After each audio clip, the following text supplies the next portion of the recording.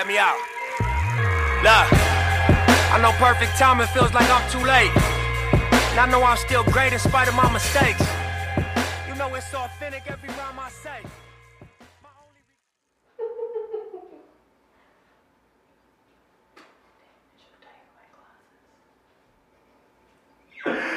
Oh man, what's going on, y'all? Oh, these folks are hilarious. Nah, but what's going on, y'all? Welcome back. Gosh, it's been so long. It's been like a long time. It has. You don't know. She doesn't appreciate us. I appreciate you. No. But no, welcome back. It's definitely been a long time for folks that have been following along. We were in all kind of places. So we took a little step back to just recalibrate and figure out some next steps. So I'm really excited to, one, share that with you guys as time permits. But that time isn't right now, because right now we are back with another episode of Perfect Time Multisport. And today we have our great friend Brianna with us. Hello. Hey. How you doing today? I'm good. You good? Good. You ready for this conversation? I guess so. All right. So usually it's like weird, because usually I'm like, oh, tell us a little bit about yourself. And people are always like, I don't know what to say. That's what the whole conversation is about. So I like intentionally did not say that. So I'm really proud of myself. I will definitely pat myself on the back, make sure you are acknowledging yourself. But so with that, yeah, where are you from? From Virginia, Fairfax County, Chantilly. Okay. So a lot of people from DC are like, well, that's really far away. And I'm like, not really. All right. So how far is that away then? With traffic or without traffic? All right, let's go with it's always traffic. Without traffic, it's like 30 minutes, 35 minutes. Without traffic, it's 30 minutes. Yeah. So that means it's long. So you ain't really from the district. I'm the DMV. Emphasis on V. I got it. So obviously we're here when we like to talk about sports and try to make sure we integrate some mental health components. But first, the first part that we want to talk about is your background in sports. So tell us a little bit about your intro to sports. Yeah, so growing up, just immediately, like when I was little, my parents always had me involved in like all activities. Okay. So I did like karate, gymnastics, and soccer. Okay. And then at some point, I just transitioned to soccer full time. So all throughout grade school and high school, soccer was like my main focus. Okay. So that's how I got introduced.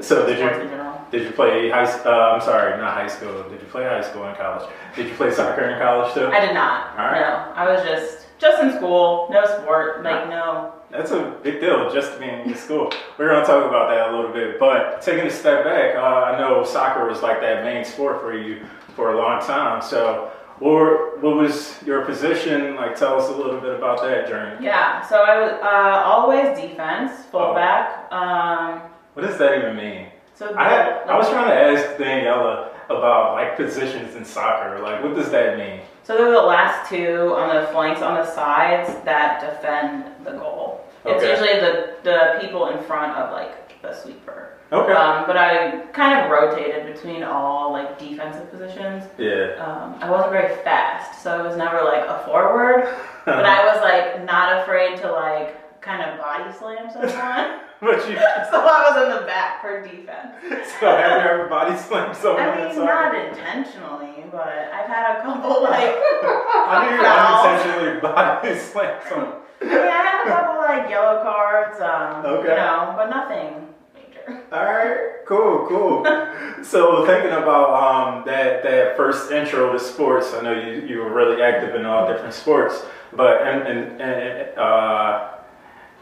what is the word I'm looking for?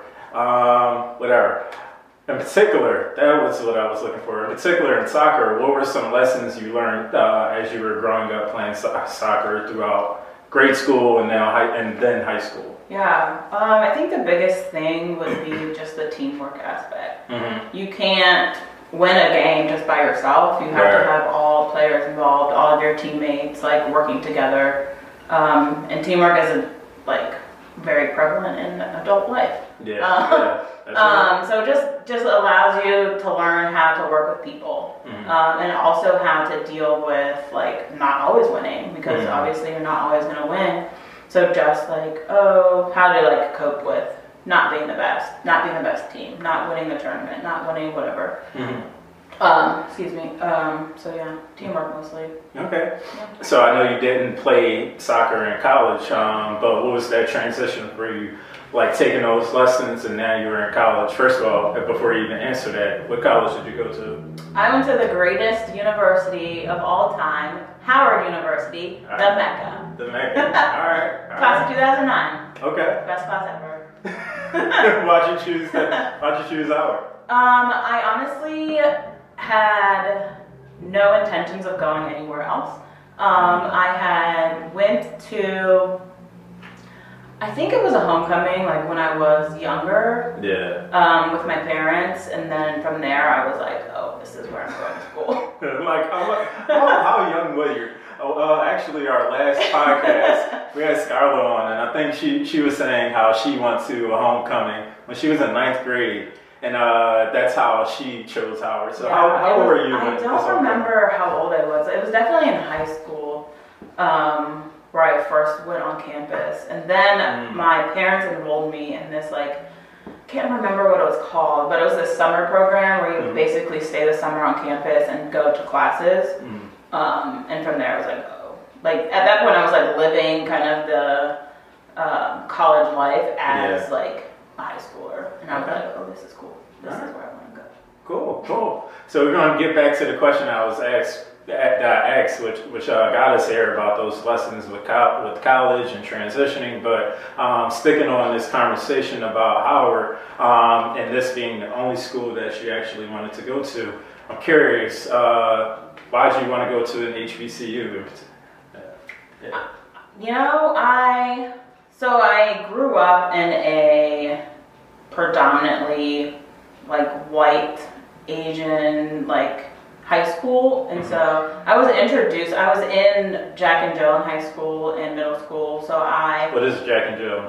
So it is a organization for Black and brown children to kind of and I'm gonna butcher this, I know, so don't hate me, people. It's been so long. Basically, like you have the Black children get together and you just have different programs and you just learn different things. I remember we did a cotillion and like dining etiquette. Okay. So like how to arrange like the silverware and like, just a whole bunch of like programs to go through. So I was thinking, was it like a sorority of like of youth? But nah, as you started getting into like the dining and the etiquette, and that does not align with like a lot of sororities or fraternities. Not throwing